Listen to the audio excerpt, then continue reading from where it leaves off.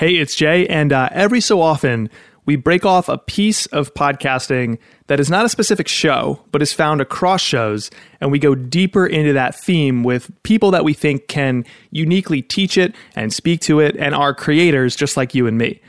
Today, we're going to dive into something that has been a passion project for many episodes of mine, not so much on this show, but on my other podcast, Unthinkable. It's a passion project of mine. It's something that I've hacked my way forward, but I've always had so many questions about, because the shows that do this well, I just adore, and I just want to know, like, how did you make that magic? And that topic is sound. It sounds kind of weird, I know, because everything we do in audio is technically sound, but I mean sound design and music composition and music scoring for podcasting. How in the world does that work? How is that a function? How do people who occupy that function and deliver it for clients or as a day job, how did they think about it? And am I any good at it? I mean, I've done 145 episodes of Unthinkable. I honestly don't know. I'm so close to it. I think so, but let's put it to the test. I am going to put forth an example of my work in addition to some others' work on this episode. And by the way, if you're listening to some of your favorite shows and you're immersed in the sound and the music and you're wondering, how the heck does that all come together? Well, maybe this episode can shed some light on that. So I have just one question for you. Does that sound like a plan? Huh? No? Theme song. Yep, that's a theme song. Good call. Let's get to the theme song. I want to know how to do the things you do. Thing or two or three that only comes from you.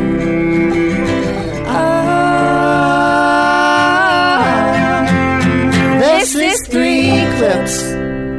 Welcome to 3 Clips, a Castos original series. I'm Jay Acunzo. I'm an author, a speaker, a showrunner, and an avid podcaster across multiple shows, and I'm so excited to take you inside the craft of podcasting in a different way today. Usually we have a host or a producer come on and act as our guest as they go inside their own work with us. But today, we're mixing things up. We're going to talk to 2 different people involved in podcasts, Sam Riddell and Joel Roston, both of whom occupy a different space than, me as a host. They talk about and think about and work within the sound of the episode. Sam's a producer. You may recognize her name from the episode we did a while ago with the Spotify Sound Up Bootcamp winner, In Those Jeans. Sam joined us with the host of that show, Dr. Janina Jeff. Sam does amazing sound design on In Those Jeans, and she is also the primary host and producer of Inner Hoe Uprising, a sex, love, and dating podcast helmed by 4 Black feminists, and she's a freelancer who works in sound. As for Joel Roston, Joel studied classical guitar performance at the University of Hartford's Hart School. He teaches a class in music literacy for content creators, and he covers all the elements of getting music onto your creative project. He's also toured with, composed for, and performed in his own bands, and he's written for various music ensembles. Joel is the co-founder of Title Card Music and Sound. He creates custom compositions for creative projects like TV, commercials, film, and video, and of course, podcasts. And they also offer a library of original music available to subscribers to use for their projects. They're each here with their own clips, and then I'm bringing out one of my clips from Unthinkable to showcase sound design and music, and we're going to break down the craft of really maximizing this medium, of making a show that feels more immersive thanks to sound design and music. But before we get to our clips, let's just meet Sam and Joel. Joel, I want to start with you. When you explain to someone else what it is you do, what are you trying to tell them about the role of music in podcasting and your role in that? Yeah. My job is to sort of figure out what non-musicians are talking about when they try to talk about music. It seems like my job is to make music, and that's true. But I think that any sort of person who makes music professionally for media will say that a good chunk of the work is just trying to translate what people are talking about when they talk about music. Can you give me an example of a moment where you had to translate? Well, I mean, every moment. But yeah, like, sure, like if someone asks, I've gotten briefs for, say, car commercials that ask for, husky everyman music, like... you've never turned to your friend and been like, oh, dude, check out this part of the song. It's so everyman, right? That has never happened to you in your entire life. But like that sort of like we know that husky everyman music probably means strummy guitar with some sort of like, percussive element, right? Like, who knows? It's like getting a feel for the thing. And like, to be clear, I am this person in every other aspect of my life, right? Like, I know how to talk about music, but like, if I have to talk to like a graphic designer, like I know like Helvetica and Comic Sans, right? I'm not going to I have no idea how to talk about these things at all. So I'm trusting other people to sort of translate whatever I'm trying to say in the same way that sort of a media composer has to translate what people producing things are looking for. Sam, you do a lot. What would you say you have to explain to other people when it comes to sound design specifically most frequently? That's an interesting question. I think, I guess it depends on who you're talking to when it comes to communication and things like that. So I have had, I guess, a couple of instances of communicating with composers and trying to explain definitely like the feel of what we're trying to go for. And I think it is, it's a little bit challenging when the composer has not actually listened to or doesn't have a full understanding of the script. So there can kind of be that gap in communication where it's like, this is what I'm going for. And I might not be explaining it the best way because you don't have the full context of the episode. So I think that's something that I come into a lot. When you're working with a host, Sam, like when you're working with Janina, for example, on In Those Jeans, what are some of the things that you, especially early on, had to explain about sound design? Because I find myself trying to tinker with it. So as someone who's uninitiated, I'm putting myself in that role. What would you explain to me is like good sound design? Like, what are you going for? What do I need to know? If I'm trying to do it myself, like, where do I even begin?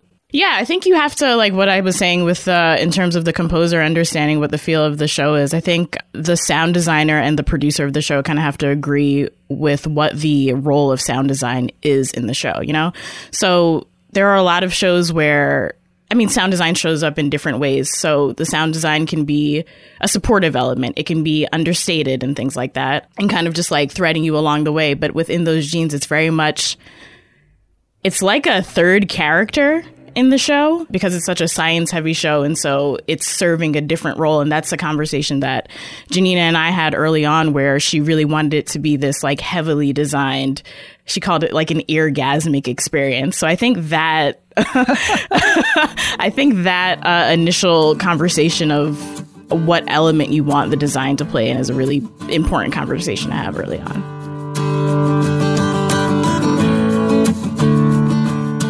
So I think we should move into the clips. So here's how we're going to do this. Each of us have brought a clip today. Mine is going to go last, mostly because I want people to hear what actual good work in this domain sounds like first. And then we can bring out mine and you two can have at it. I have very thin skin and it's going to hurt, but this is necessary. Sam, why don't we start with you? If you can just tee up the clip, give us the context of the episode. If there is any backstory in the production that we need to know too, that'd be great. So kind of like the episode content and anything we need to know about your process creating it that leads us into the clip.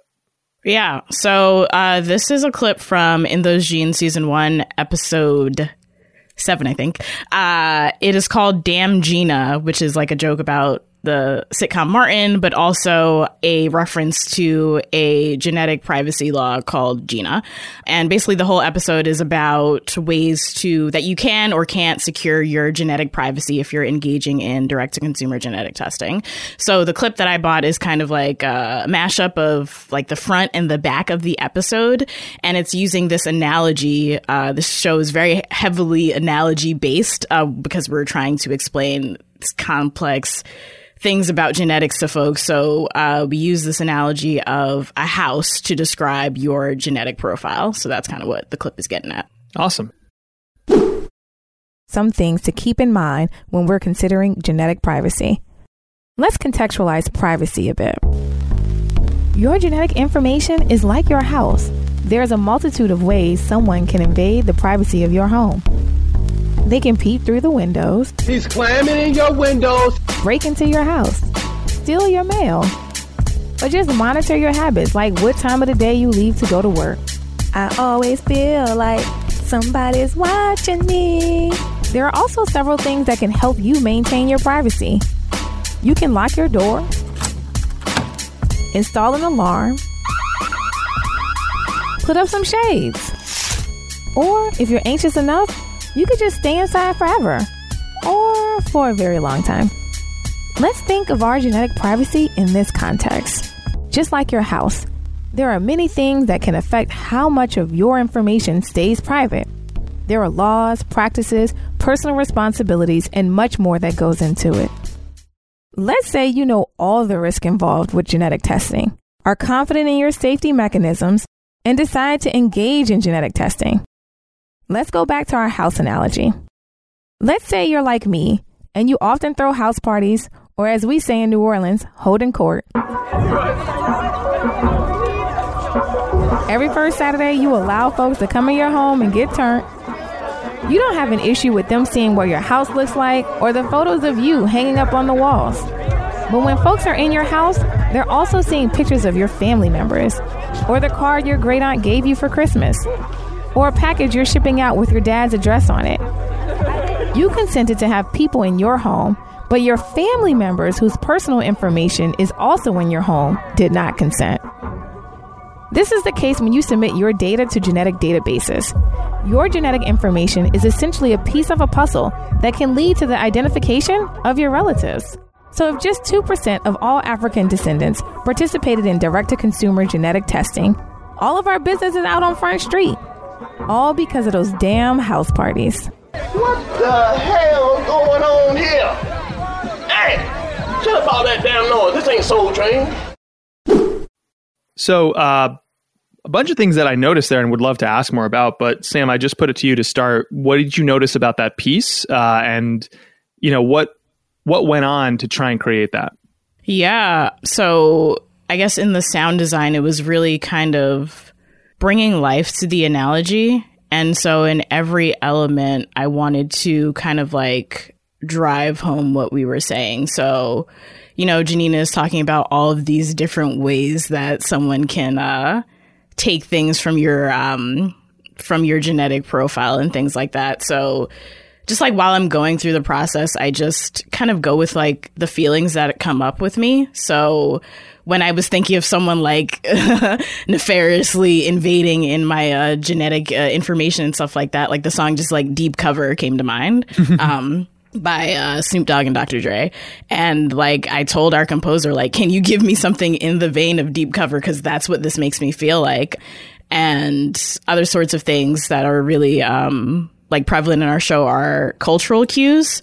Because the show is about like Black identity and genetics, or exploring genetics from the perspective of Black identity. So, you know, like sound bites of memes and things will come up. Like earlier in the season, Janina had like sung Somebody's Watching Me as a joke, and I was like, oh, that reminds me of privacy, let me just pull that in, kind of exploring this orgasmic experience sort of thing. And the back half of the clip is just bringing that analogy to life even more. So before, you know, she's talking about your genetic information as a home, and then in the end, when people can actually invade, we're in the scene of a house party. So just kind of like having that reverberated house party music going on in the chatter and all that kind of stuff. How much playing goes on? Like how much of this is trial and error and you're trying different things on behind the scenes before you're like, okay, at least this is directionally what we want. And maybe there's last mile refinements later, but you know, I think people are always looking for some clean silver bullet or some process where it's like, just do it this way.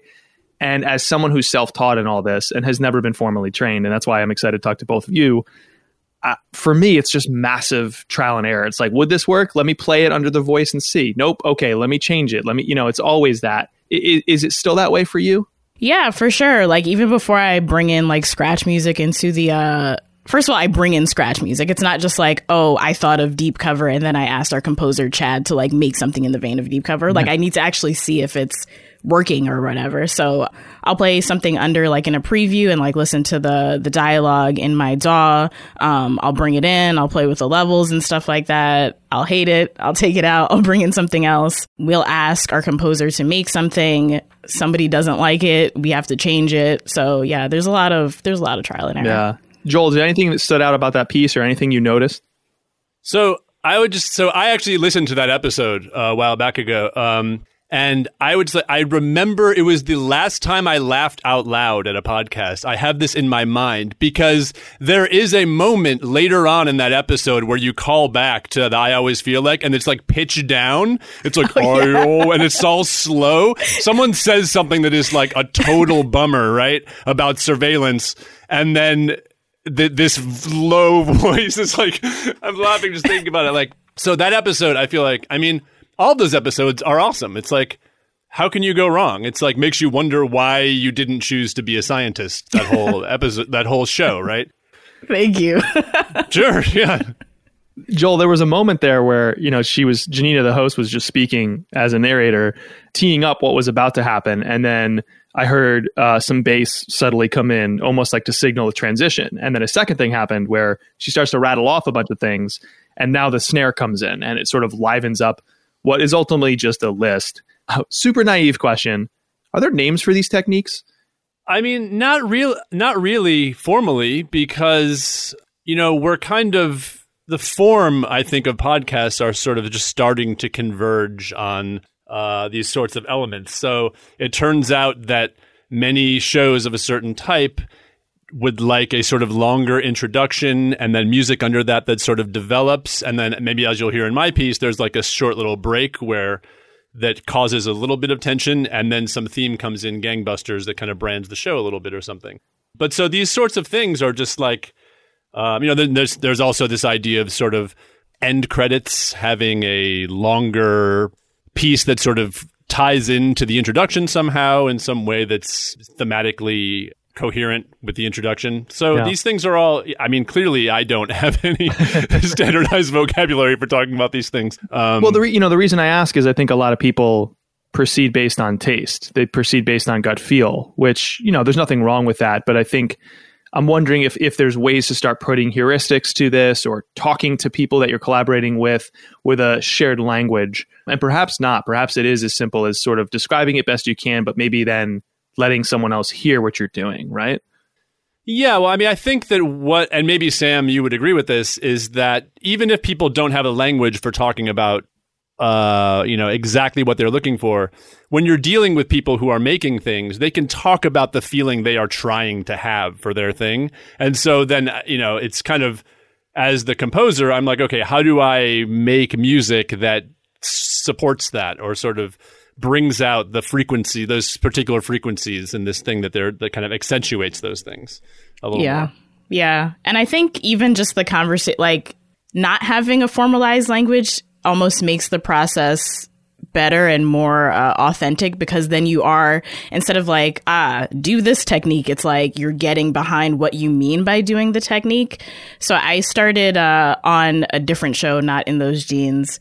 And I'm like a self-taught sound designer. I'm a self-taught podcaster. I went to school for video, which like there's a lot of traits that carry over. But so in the script, it said like, can you put a mux sting here? And I'm like, I have no idea what that, like, I don't know what you're talking about. What the hell is a mux sting? And they explained like, it was just the music like bubbling up to like transition. But like me getting that and hearing them say that was a lot better than like, here's my version of what a mux sting is. That's what I'm talking about. That's the thing that, it's almost like the belief that there are these terms and you don't want to appear foolish, or the belief that everybody has to be formally trained to do the type of work that they aspire to do, especially today where a lot of the gatekeepers are gone. And if you want to make something, you can just make it and get it out to at least a few people. I think there's still this idea, like the formal education component and formal language component of holding people back. And if we just torpedo that assumption, I think a lot of people will be a little bit more creatively unleashed. And I do see sound and music as logical and necessary next steps for so many podcasters who have not thought about the feel they're going for, who have only dealt in voice, whether it's narration or interview tape or both. And And I guess that brings me back to the person who is the voice on your show, Sam, is Janina. Does she know the kind of vibe you're going for in a certain moment? Or are you then retrofitting the beat to match the way she speaks?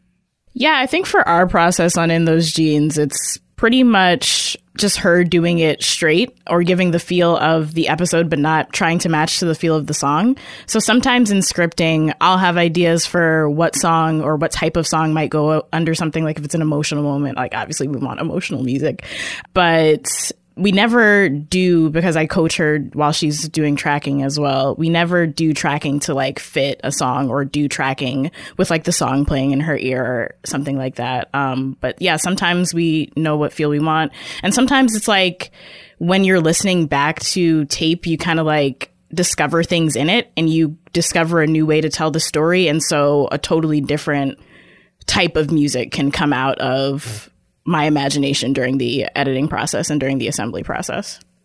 Joel, anything to add while we're talking about like the order of operations or where music fits in the process?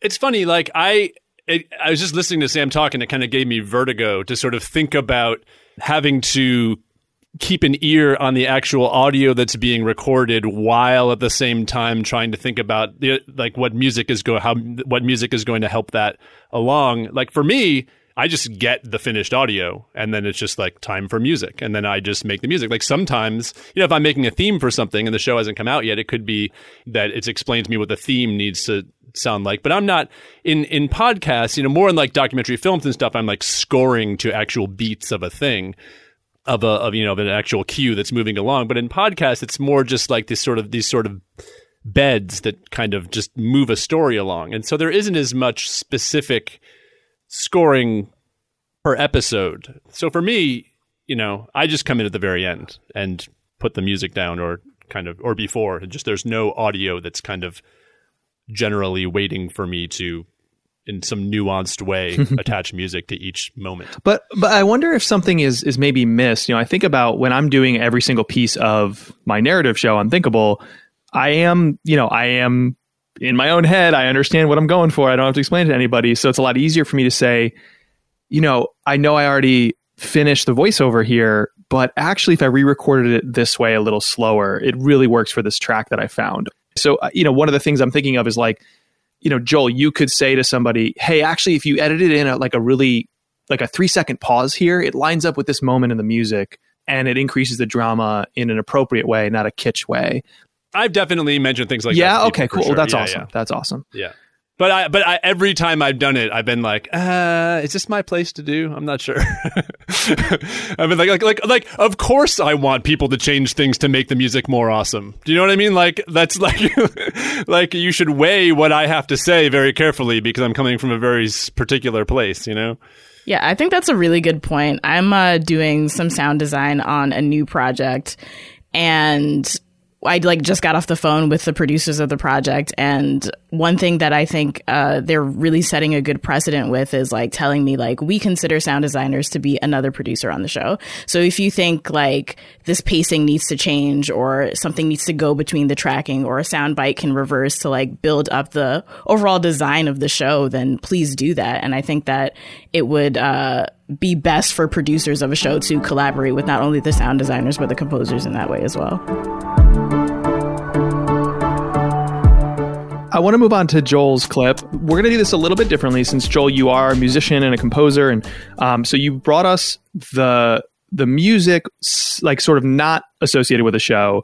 And then we also want to play on the back end where the music was used in the show. So can you just tee up the music, give us the backstory of it, and then we'll go to both of those clips back to back. First, your work unused, and then hearing it again in the show. So just tee it up for us before we hear those two clips.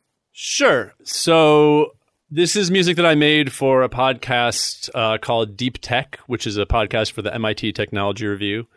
The different producers have different kinds of instructions that they give. The different things are important to them. This particular team kind of just gave me this sort of structural guidelines. And I actually went in and dug through my emails to see what they said.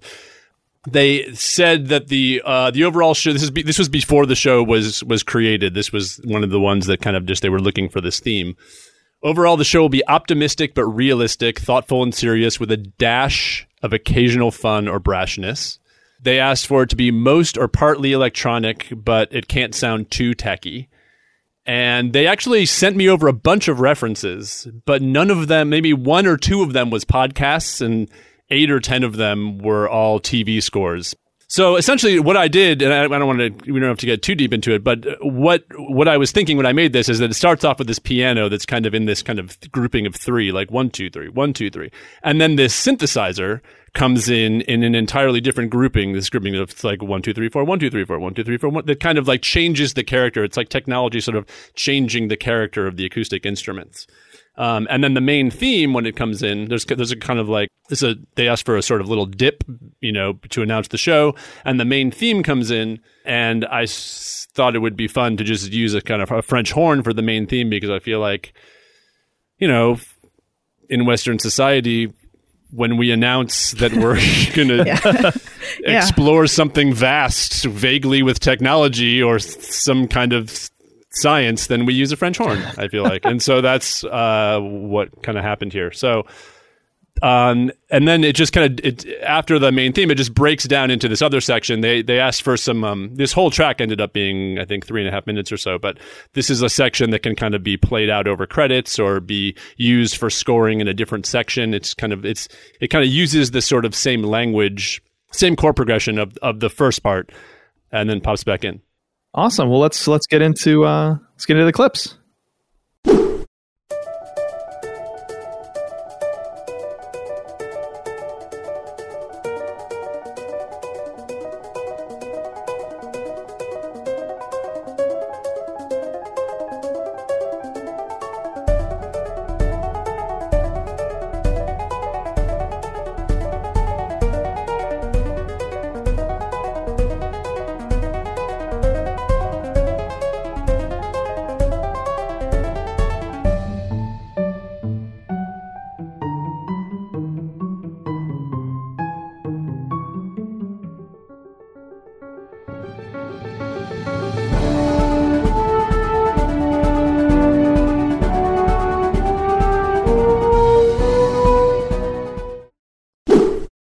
Okay, and now let's hear that same track from Joel applied to the show.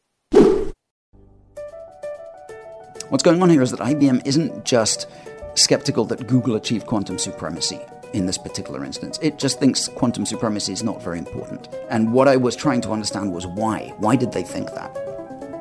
For decades, we've been promised quantum computers. With their almost mythical power, these machines could solve hard problems and unlock new breakthroughs in science.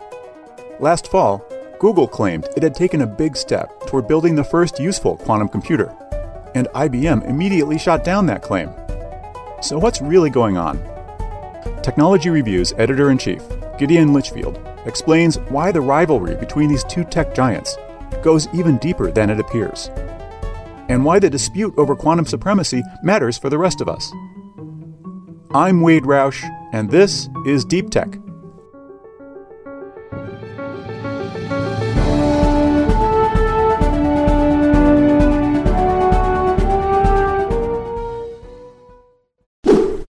So, Joel, you did such a good job of describing what was the intent behind this that I actually want to toss it to Sam. I saw some nods and smiles as you heard both.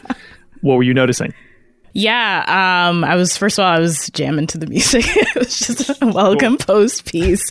But yeah, I think I started to really smile because I was reminded of the fact that Joel said the French horn is what we do when we're trying to convey this new techie world. And I was like, yep, that's it. That's what's going on. And I think it's, music is so cool because even if someone didn't know what a French horn was or what it looked like, you know what it sounds like and you know what you associate with that. And I think we're kind of doing, though I'm a sound designer and you're a composer, we're doing the same job of trying to anchor onto cultural cues to convey a feeling. And I think it definitely did that. Cool. Joel, when you got those notes from your client here, we all kind of smiled when I heard you describe them. What worked, or what? Let me rephrase this. To get to that final product where it does snap into place so beautifully, what does a podcaster need to tell someone like you to get there? Or is it actually about this back and forth constant process? Yeah, so I mean, the process actually, I think, is what got us there. This was, if I recall, the first or second version that I sent over to them, but I think I probably wound up sending them 5 or 6 different versions around, just based on the different sorts of samples that they sent over, things that they enjoyed. You know, I was looking for they sent over things with a bunch of different moods, so I was trying to cover everything that they wanted. You know, maybe, you know, when they were like, oh, something that has a little melancholy to it, like maybe in their brain it's super melancholy. So you make a kind of more, you know, you kind of accentuate more of their notes with different versions. And then this is the one that they ended up enjoying the most. And then I think the versions that I sent over to them were maybe 25-second like samples. And then it was when they were like, this is the one that it kind of, we fleshed it out with the more, you know, the longer development section in the middle and stuff. And then we didn't play the end, but the end comes back just the sort of extra gangbusters version of the main theme. What's the relationship between sound design and music? I noticed that sometimes it's like, I don't know, it's like if someone said, we have an ice cream buffet and they invited me to it. It's like, there's just too much toppings. I'm like putting in, I'm going nuts. And I've noticed that from some shows where it's like, because we can put music and sound and, you know, kind of create these ambient places that we're trying to visit with like people go nuts. What is a healthy dynamic between voice, sound, and music? Sam, do you want to take a crack at that one? Sure. Yeah, I think it's kind of like what I was getting at in the beginning of the episode. It's what the feel of the show is, you know? And sometimes, like, podcasting is such a new art form, and it is, though it is like journalistic and all of these other educational, it is also an art form.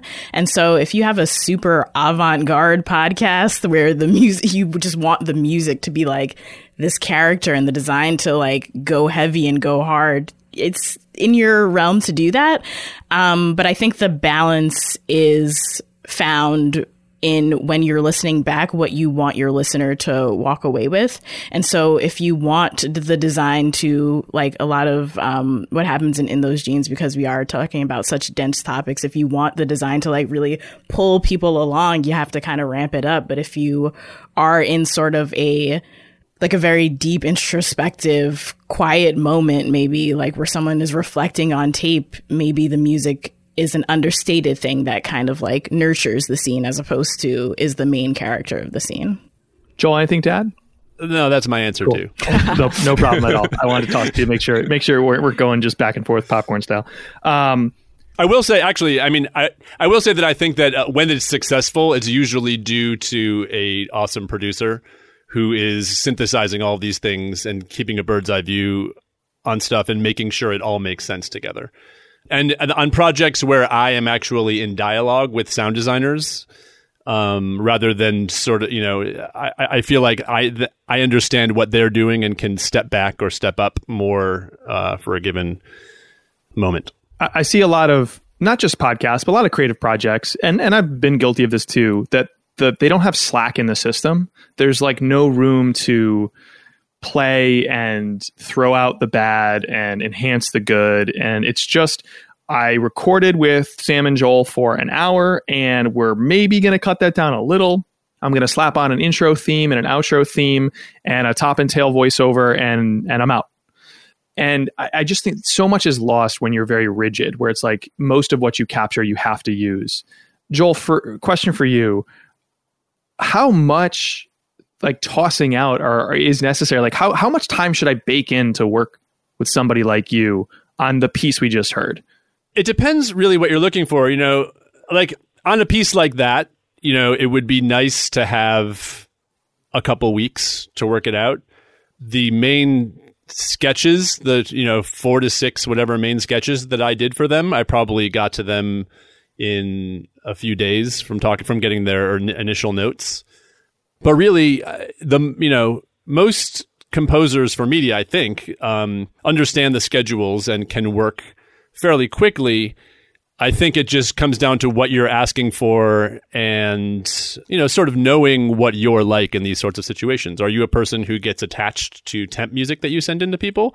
It's not a bummer if you are, but it's a bummer if you are and you don't know that you are. And so sort of understanding, what your correspondence styles and your sort of your own intuitions for these things are, I think makes things go faster. What kind of tropes or cliches or moments when it comes to music and podcasting makes you cringe a little, Joel? I just think everyone's doing a great job. Boo. So, I mean, I didn't write this to my business partner when I told him that I was doing this podcast, but I almost wrote, I won't just rail about low drones when I'm on this podcast. Can you please explain? There might be some inside baseball term. Yes, right. And so I love like minimal music. I love, it's droney, pensive music. But I think that we have sort of converged on this sort of music for a lot of these media forms because it's music that's really easy to make. And I mean, it's easy to make, meaning it's like quick and, people can just, the tools for making this music are readily available. And it's music that's really easy to talk about. It's very easy if you don't feel comfortable talking about music to sort of articulate ideas for something. This needs to be really minimal sounding and sort of let this part breathe a little bit. And it also just straight up sounds good under most things. So like it just works under most stuff.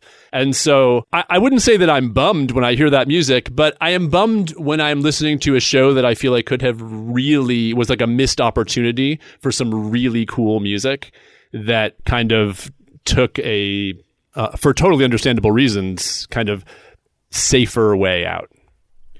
What are some of the helpful and unhelpful ways to explain what that cool music is? Like, I mean, it's one thing to say like, here's a bunch of examples, but if you're not involved early in the process for the tone and the feel there, Joel, like, it's so easy to slip into those tropes, like, so how do I... Right. I mean, this is why asking me a question like this is like, it's not fair. I mean, my answer is just like, dude, find some awesome composer and let them do whatever they want. I think that's no. I think it's important. Of course I feel that way. I think it's important. That would be amazing. Sam is nodding viciously too. Like, I think this matters. It matters that you find the right people and maybe not look for, like a process tweak or something like that. Well, no, I mean, I think that like, all that I've said is true, but it's also the job of people like Sam and me, like, even though, yes, left to our own laboratories to make our personal things, we'd probably come up with some pretty out stuff. Part of our job is to make things that are within the tolerances of what people are looking for, right? Like, if you're like, make me some weird music, I'll make you weird music, but it's not going to be like capital W weird music. Do you know what I mean? Because no one wants to hear that in a podcast necessarily. Some podcasts maybe, but like I am aware that when, some branded podcast is looking for weird music, we sort of have different versions of what weird music means for that, Yeah. Well, so I guess what I'm hearing is what we shouldn't be doing every episode is saying, but first we got to go back, and then a pause, and then xylophone music hits. Right. No, I think it's all just fine. We're all trying. I like, in the end, I am just like psyched that we are living in a time where where there are just tools available for people who it would never occur to them to express themselves in this way, to be like, oh, maybe I can just like start a conversation about something that's interesting. Like Sam was like, I'm not like trained in audio production, but here she is like making this like cool and like really important work for people that's like helping. It's like she is like net helping the world with the thing that she's doing. And like that is my like bedrock statement for me before like, well, the music should sound like this or like whatever. That's my impersonation of myself, by the way. That's what I tell me. But so yeah, so these things are all, I just want to be clear that I am talking on a very sort of very fine level here we're talking about a component of music and sound design clearly, but I would just like it to be clear that like we're living in this crazy time where super cool people are making awesome stuff with these really awesome tools. Sam, any reaction? Yeah, I agree with a lot of what Joel had to say. I think the space to play comes with some room to play. So like when you are working on very tight deadlines and things like that, it's very attractive to kind of copy what other podcasts are doing because you've heard it and you know that it works. But I think as the industry grows up a little bit more, people will have more room to do some cool capital W weird stuff. I love it.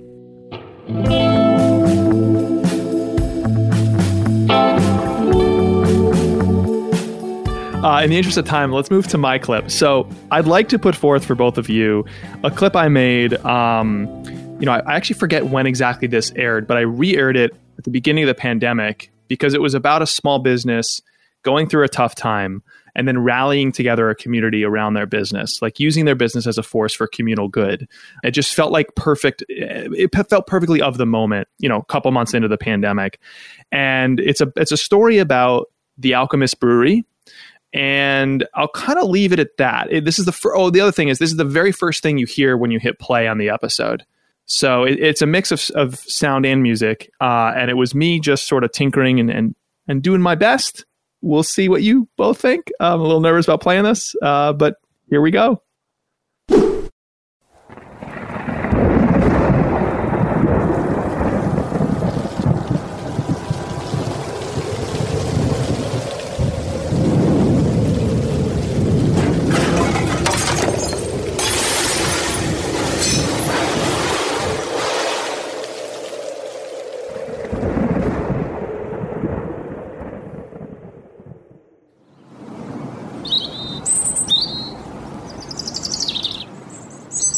It's weird, isn't it? Sometimes the day after a big storm, it gets really nice out. The sun starts shining and the birds are chirping. Life seems kind of awesome. So all that mess and destruction from the night before doesn't quite fit the scene. It's like a portal just opened from the past and spewed out all these shards of wood and glass and twisted metal and shook all this garbage all over the ground and then closed up. The way that you feel on a calm day just doesn't match what you felt when things were chaotic during the storm. It's just weird. I don't know. It's hard to make sense of it. Back in 2003, Jen and John Kimmick struggled to make sense of it too. The brick building where the couple ran a brew pub was 150 years old, and so it was prone to quite a few issues. But floods? They just didn't happen in Waterbury, Vermont. Not like this, anyway. It was just a fetid, disgusting mess. About 4 feet of water ran across the first floor where the pub and restaurant were located. But that was nothing compared to the destruction down below. Our entire basement was filled with water. Tanks were bobbing in the brewery. We also had our offices in our basement. Plus all their food storage and a big walk-in cooler. Okay, Sam, I've talked to you multiple times now on this show, so I feel I feel very comfortable saying, like, please be gentle. What do you got? What did I do wrong? What did I do well? Like, what'd you notice? I've never done this before, so please comment. I'm just gonna bury my head in the blanket right here. I've never live critiqued someone else's podcast on a podcast, so I'm a bit nervous, but I thought that was great. I really thought that was great. I love. So you said that's how you opened the episode. I love a big, weird, what's going on? Like, you explained the clip, but I was still like, oh my God, there's destruction afoot. Like, that was, it was just, it intrigued me. Then there was that shift between storm and the next day, and I didn't quite get what the shift was, but I noticed that there was a shift, and I felt like I was in this visual sort of space, and then your voice comes in and you explain why the shift has happened, and you're making that analogy of what the day after a storm feels like, and then we get to the characters, and the music supports kind of like this story that's going along as the characters are explaining what's happening, and I thought it was good. Oh my God, I've never been happier on this show. Thank you so much. Joel? I feel like I should take you down now. Yeah, I'm open to it. I have, like I said, I have thin skin. Good cop, bad cop. But this is exactly that's what I need. That's where you're gonna play for us. That's where you're gonna. Oh God, please be gentle. Okay, no. So I thought really what was interesting to me is how long the introduction went before you started talking. I thought was super effective because I was just like, "What's going?" I'm just like these kind of like found sounds, and it really was like this story could be about anything. And when it started in, I was like, wow, okay. And it's kind of seamlessly kind of went in. And I thought that the music came in, that had this kind of like sort of slower pulse to it, which I thought was good because you brought us to a place where we're not really sure what's going on, as Sam mentioned. With regard to the actual sort of type of music that it was Hit me. Don't hold back, please. I'm not sure that necessarily communicated the sort of confusion that part was, that could have been accentuated a little more. But it did in sort of pulse in terms of your kind of waiting in between each beat to find out what's going to happen next. But in terms of the sort of the harmony, the sort of like the kinds of chords that were used were sort of a little on the upbeat side, which was kind of, I thought, a hair mismatched with what I should have been feeling given the content of the actual story. That's really good. What's in your head? Like, what's the type of music or beat or instruments you're sort of envisioning right now to try and just bring like a low drone, a little xylophone after that? I mean, that's the thing is that like that section probably you do want something that's sort of minimal and ominous and maybe like amorphous because you're sort of the listener is discovering something sort of weird and not great at the exact same time that the protagonists are, right? And so you're sort of at this. You sort of are stuck with a bunch of questions that have not yet fully formed. Like the questions haven't even fully formed, let alone the answers. And so that sort of more uncomfortable music that doesn't necessarily have like, I guess what you'd call like a tonal center. It's not based on like a chord progression. It's not telling you to have a certain feeling. It's more just highlighting the fact that you don't know what you should necessarily be feeling at that moment.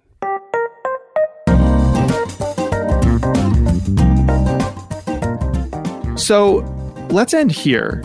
We've talked a lot about putting in the reps, testing and tinkering and listening and giving feedback. And I just don't think there's any way about this. That's how you get good at this stuff. But is there one thing you can tell someone for how to get started at this? Because a lot of shows would be so much better if they did use some sound, they did use some music. And I think people hold back because they feel like it's so elusive. So any advice for people who are like, Sam, I really admire what you do. Joel, I love your craft. It feels so far away from what I can do on my show. Where do I even get into this stuff? How do I begin? Like I have an episode coming up in 2 weeks. I'd love to add some of these elements to it. And you say to them, great, here's maybe how you get into this and access something that feels kind of murky to you. Sam, anything to get us going there? Yeah, I mean, if it is their body of work and they're the ones who are doing the design for it, and maybe like if it's 2 weeks, you're probably accessing some stock music or something like that. Like just get started. I mean, you know your project best. You know the kinds of feelings that you want to convey with your project. So, just put that in the DAW, like see what happens. And if it's not good, just silence those tracks and export it without it. Like just play around, I could definitely use a dose of that. I feel like I'm the person who doesn't try stuff because I'm like, what if it doesn't work? And it's just like, yeah, then what? Then like, it's like, you just do something else, man. It's like, that's a talk I give myself daily. I mean, with regard to music, if you have a friend or relative who makes music, you can always chat to them about it and maybe they can help you out with something. You can always, I'm sure you have some kind of specialty that you can offer someone in return for that, even if you don't have a budget. Also, people, if there's an artist that you like and you do have a budget, it's totally fine for just approaching someone whose music that you heard on SoundCloud and you were like, hey, have you ever done this before? Would you be interested in doing this? Here's what I do. Like, I get that it's just sort of, if you have just no idea, it's hard to just kind of try to do a thing. But really, that's just how this world, I think, works, is that you just hear someone doing a cool thing and then you talk to them about it. And any of these sort of email forums of radio producers and podcast producers are just awesome places to meet people. Yeah. And I'll end here, which is to say that what you just heard from me, dear listener friend, is the product of, 250 or 300 episodes of trying stuff that had sound design and music. And when it started, I guarantee the sounds I used, it made me sound probably like one of those random kitschy like radio DJs where it's like, oh, I had such a terrible date last night, and you hear like honka honka in the background, you know, like that ridiculousness. I guarantee you that's what it felt like, very choppy and staccato, like words spoken, insert sound, more words spoken. And for the music, I guarantee you it sounded like gratuitous music beds. Like, why is there music suddenly playing under what the guest is saying? And slowly you realize, like, okay, these things can integrate further, and they're meant to enhance moments and further tell the story and cement the theme and the feel. You know, the music bed should start during a moment of transition or conflict, or to hasten your voiceover where you're bridging the gap between, you know, like details the guest gave in their story that maybe they meandered and you want to tighten it. So play that music under the voiceover and get to the other side of what they're saying. There's all these like little moves you start to pick up on. But the only way I started to do that was to really, truly suck at this for a long time. And I don't know if that's inspiring to people or disheartening, but I just don't see any other way, you know? So what is it? Jake the dog from Adventure Time, sucking at something is the first step to being sort of good at something. Yeah. I mean, so few people didn't suck when they first started anything, so. Right. All right. So go suck at something and maybe make it this stuff, everyone. That's my specialty. Yeah. Joel, Sam, thank you so much for coming on the show. I really, really appreciate it. Thank you. Sure. Thank you. That was a lot of fun.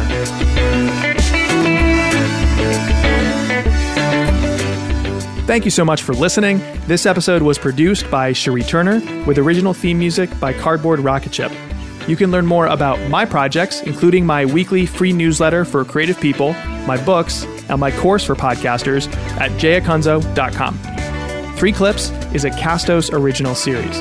Castos offers tools for both public and, increasingly, private podcasts. They integrate directly into your website and all the tools you're using to run things like membership groups or sell courses and build online communities. And if you're running a conventional podcast that's been public for a while, it's time to start thinking about private podcasting. I mean, we talk all the time about how podcasting and audio are both intimate, right? Well, you can now share exclusive content with your best audience and provide that unique value behind a paywall or just for free in a place that is subscription only in a way that they actually deserve. Go deeper with your audience, own the experience, don't depend on what Apple looks like or Spotify looks like. Give your audience the experience they deserve. Visit castos.com. All of these links, as always, are in the show notes. All right, that's it for this episode. I'm Jay Acunzo, and I believe this work we do is not about who arrives. We're so obsessed with like how many downloads, how many total people follow us. That's not what this is about, people. It's about who stays. It's about the relationships and the connections and the audience and the community that form. That's what this is for. It's about who stays. So thank you for staying with me, and I'll talk to you every Monday with a brand new episode of the show. See ya.